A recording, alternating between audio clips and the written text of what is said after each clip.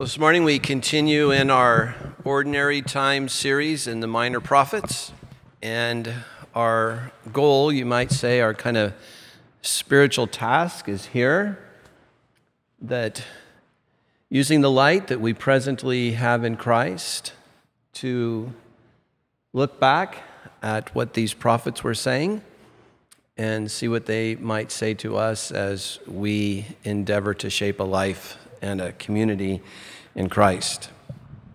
So this morning as we come to Amos, the introduction to the book of Amos in the message says this: more people are exploited and abused in the cause of religion than in any other way. Sex, money, and power all take a back seat to religion as a source of evil on the earth. In fact, religion is the most dangerous energy source known to humans. Isn't that a lovely way to start a sermon? But that's what these prophets are up to.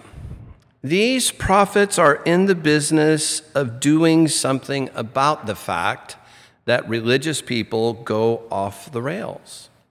And what we're trying to do in this series during Ordinary Time is we're trying to welcome their work in our midst, to allow Amos, in this case, to scrutinize us, to make sure our religion and that our ongoing walk in Christ is kept honest and humble and compassionate.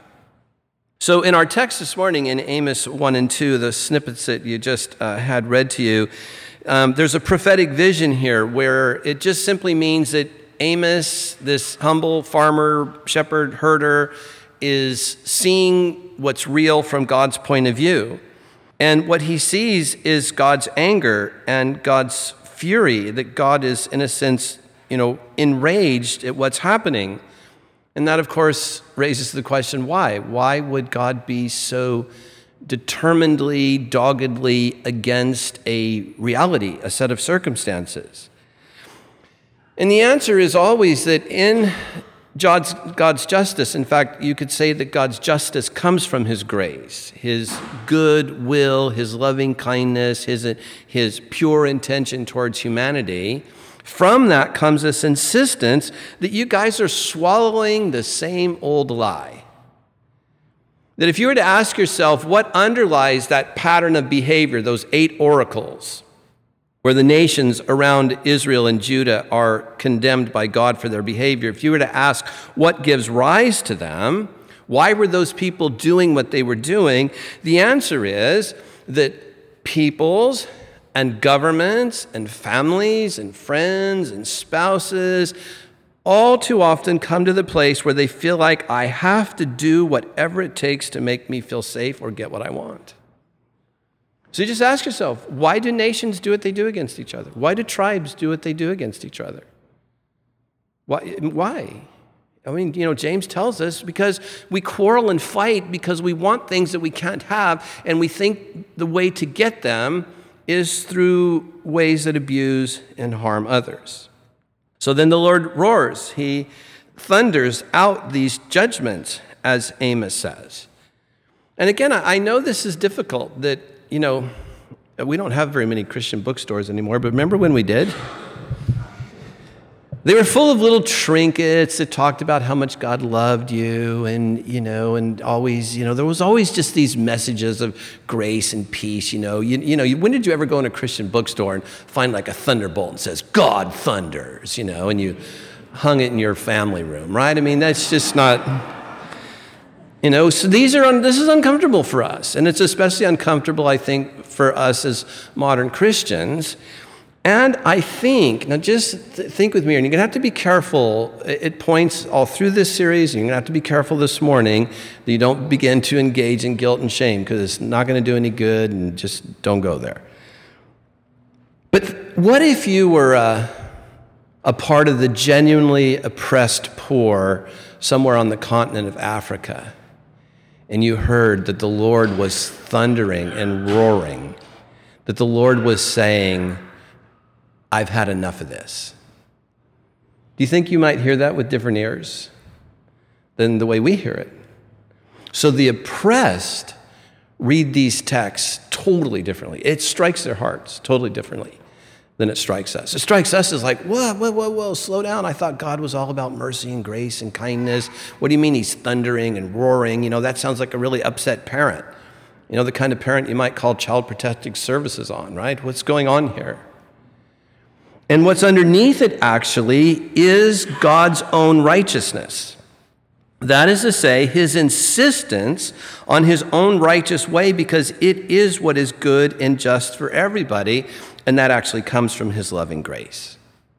So if we were to look at this in terms of like Bible study, if we were just look at these two chapters, what's happening here is that Amos, kind of like a bird of prey circling its prey, is beginning to kind of hammer on all the nations around Israel and Judah and telling them the things that are offensive to God and hurting others. And Amos, like a good communicator, is setting Israel and Judah up. Because, of course, as Jews would have heard this, they would have been going, that's right, you go, God, you get them. You tell Damascus, you tell Edom, you go. And then suddenly he gets to Judah. And then at the end, he gets to Israel, where he essentially says, Israel, my beloved people, you are no better than your neighbors. And that you're full of hypocrisy and idolatry and oppression of the poor. So let's just look at these 8 things really quick. First, one nation around Israel says that they threshed Gilead with sledges having iron teeth. And this is a picture of cruelty and violence. The picture is, this is very hard for us because we don't have any tool like this, but if you can picture maybe a board with nails through it or something, it was an old ancient tool that they used for many things. And the mental picture here is you're taking that and you're just raking it across the people. Just raking this sharp tool across this people. Another nation took captive whole communities and sold them. And of course, they're being challenged about disregarding the value and dignity of human life. Another, it says, a nation is this imagery of pursued his brother with a sword and slaughtered the women of the land. And this is giving rise to seeing the inhumanity of their behavior. I saw a headline for an article in Time magazine. It said, discrimination, an outbreak of bigotry. When this was written? 1990. And the subtitle said, everyone says it's only human nature to despise one's neighbor. And the article went on to describe an academic, and you'll now, those of you who are old enough will now begin to remember this history, as the article went on to sort of wring its hands over an epidemic of ethnic hatred that was sweeping the world. How Jewish cemeteries, that's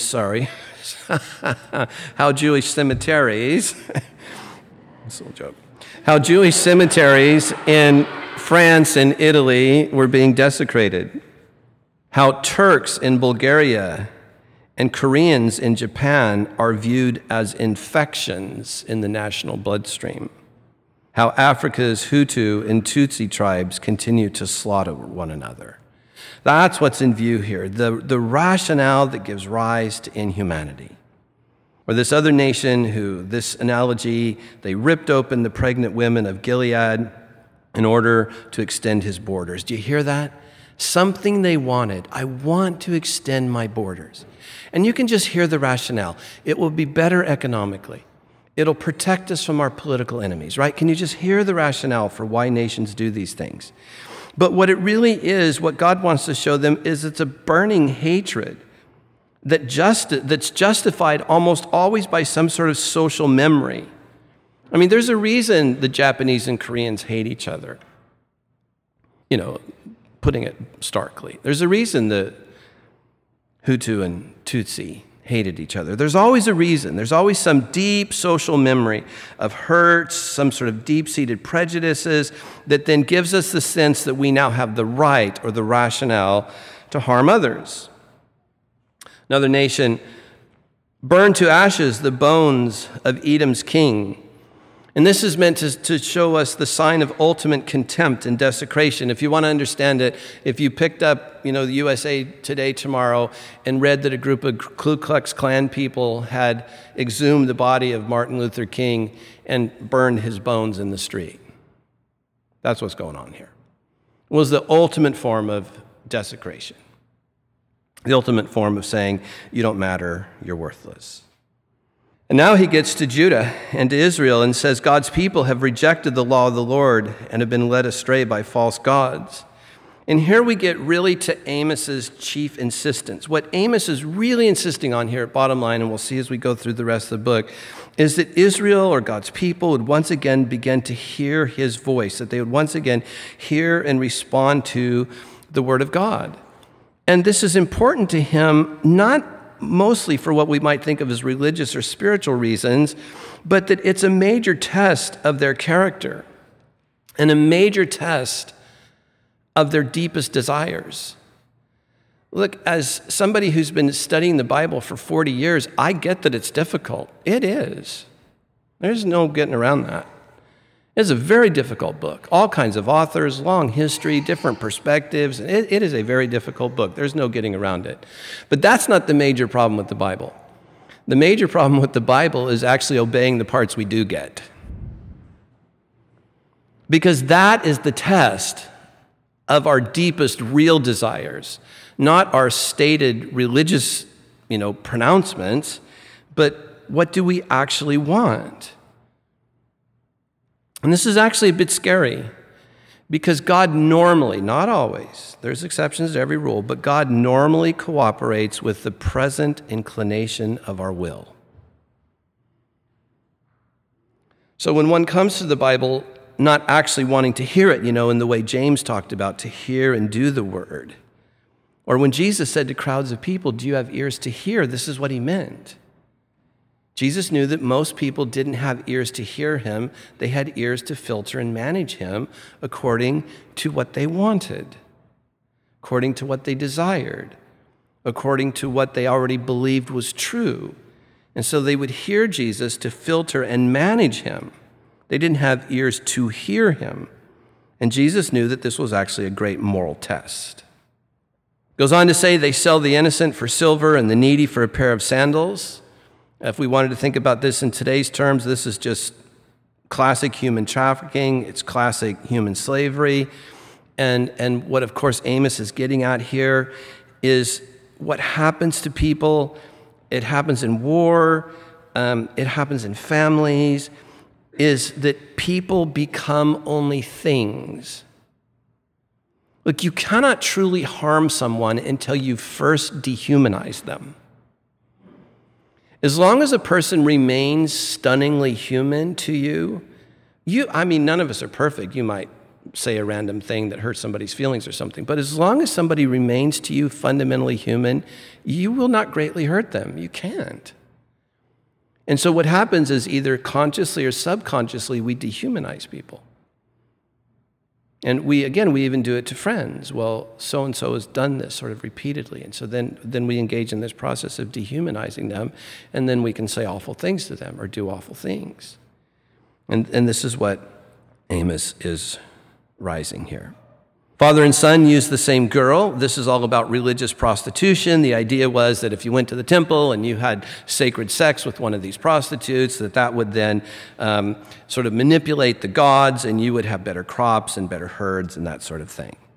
And then these last two things, they lie down beside every altar on garments they take in pledge. This is all about clothes. Now just think about how horrendous this would be in the eyes of God. Clothes that were taken from the poor to pay debts. So they're taking their clothes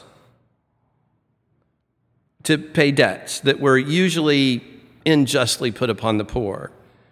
And they were using those clothes to offer them to the Baals on the altars.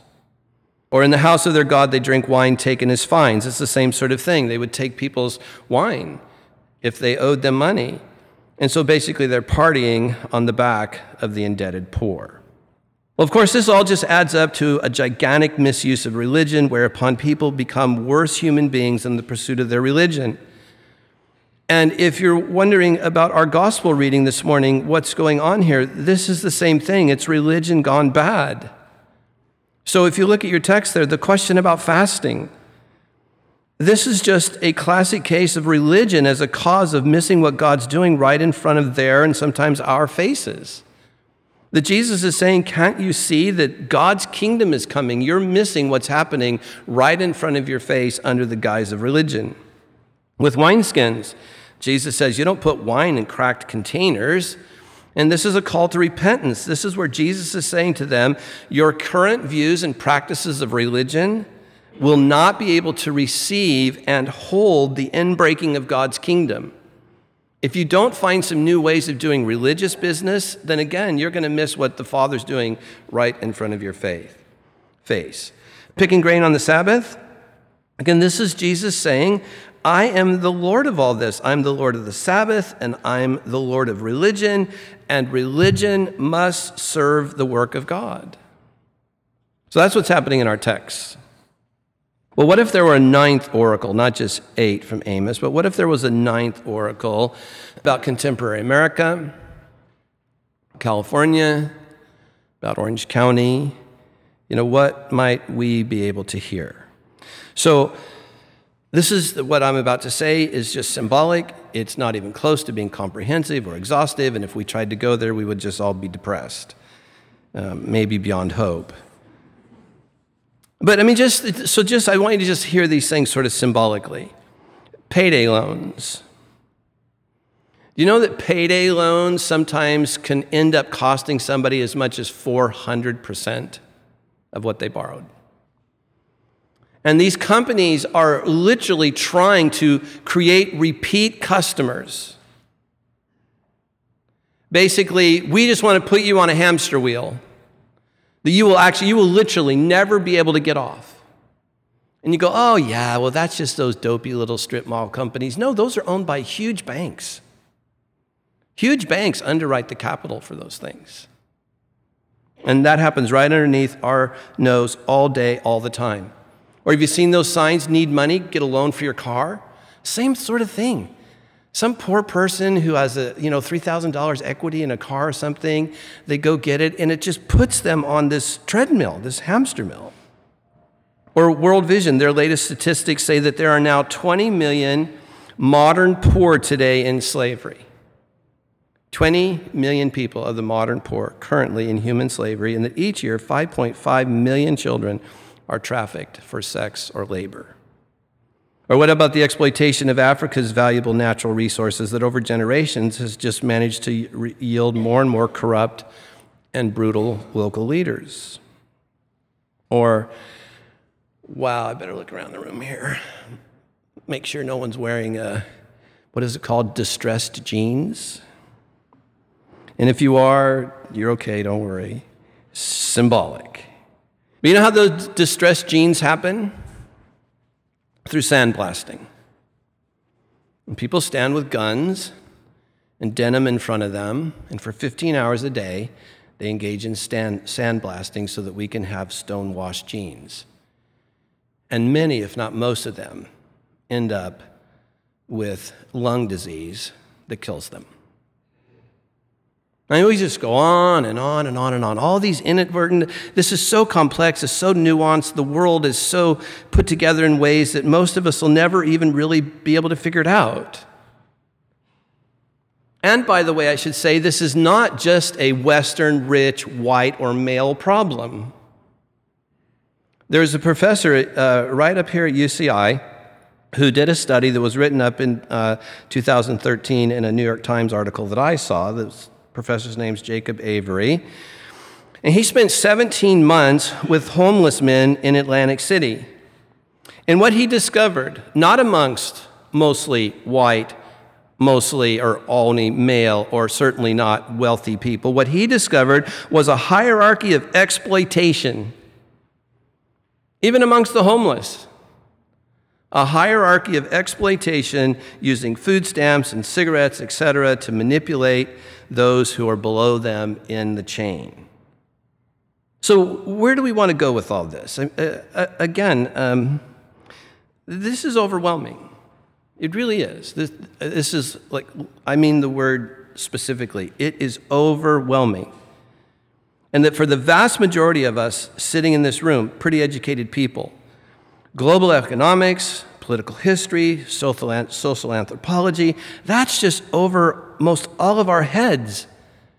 We don't even really have the facts to judge comprehensively. And I'm certainly not trying to produce guilt or shame. It's just that we said we wanted to sit before these prophets over this long, ordinary time. And we just wanted to do our best to simply hear them such that they might gently begin to turn our hearts outward as a necessary part of spiritual transformation into Christ-likeness. So what can be said is that in all of Jewish and Christian history, there has been a priority on the poor. And again, it's not meant to come from guilt or shame. It's meant to be an invitation to us to discover for ourselves in like self-authenticating ways, not mostly cognitive, but in experiential ways, to learn that there's a unique spiritual power that comes from caring for the poor, and that any apprenticeship to Jesus is incomplete without us. And this can be done in all sorts of ways. I had to sit with this all week. You guys only have to sit with it for 20 minutes. And for me, sitting with this all week, especially being a bit of a perfectionist and being a bit of a fixer, it just drives me crazy, right? I just want to fix this. But we'll never get our arms around it. We can't. It's too big. The world's too complex. And it's getting more and more complex every day. And if you think it's bad now, what are we going to do a generation from now when there's, a third more people again on the earth? 9 billion instead of 6 billion. So it's too big. So you say then, okay, why are you telling us? Because just as Beth read Romans 12, 1 and 2, take your everyday ordinary life, your life that you now experience, right? You got that? With its present rhythms and routines, right? Just picture your life with its rhythms and routines and just ask yourself, in that life, what can I do? That's all that's ever asked of us. Just what can I do? And again, it's never meant to be something that makes us less. It's meant to be an invitation that as we enter into it, we actually find that we're more human as God intended. So then, how do we hear these prophets without condemnation? How can we hear them? What I would like is that we could hear them with a kind of childlike, adventurous obedience that just felt something more like cooperation. Thinking of God's justice coming to the earth, Tom Wright has written that God intends to put the whole world to right. I mean, that's just for a classic definition of the Hebrew notion of righteousness. God intends to put the world to rights. So, hear this. So, he puts us to right so that we can be a part of his putting to right people. That's all we're after. And that's where this bolts on precisely to our own spiritual transformation into Christ-likeness. That God is putting us to right, not merely for our own piety, never, but for us to be a part of his putting the world to rights people. So how do we start? So in our moment of quiet here, I'd like to suggest a way of starting. And I think the place to start is let's just begin to notice about ourselves what's really real. And to do this fearlessly because of our confidence in the love of God and grace and mercy of God. So how could we begin to really notice what's real fearlessly? Well, we have to have confidence in the love of God.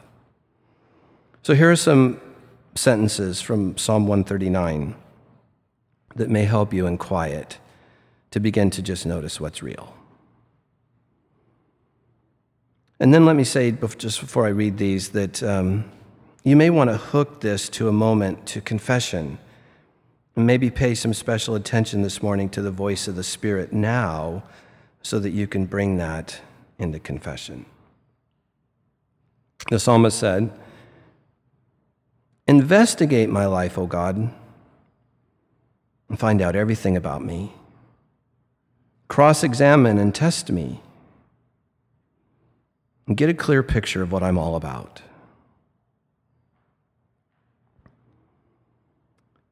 and see for yourself whether I've done anything wrong. And then guide me on the road to eternal life.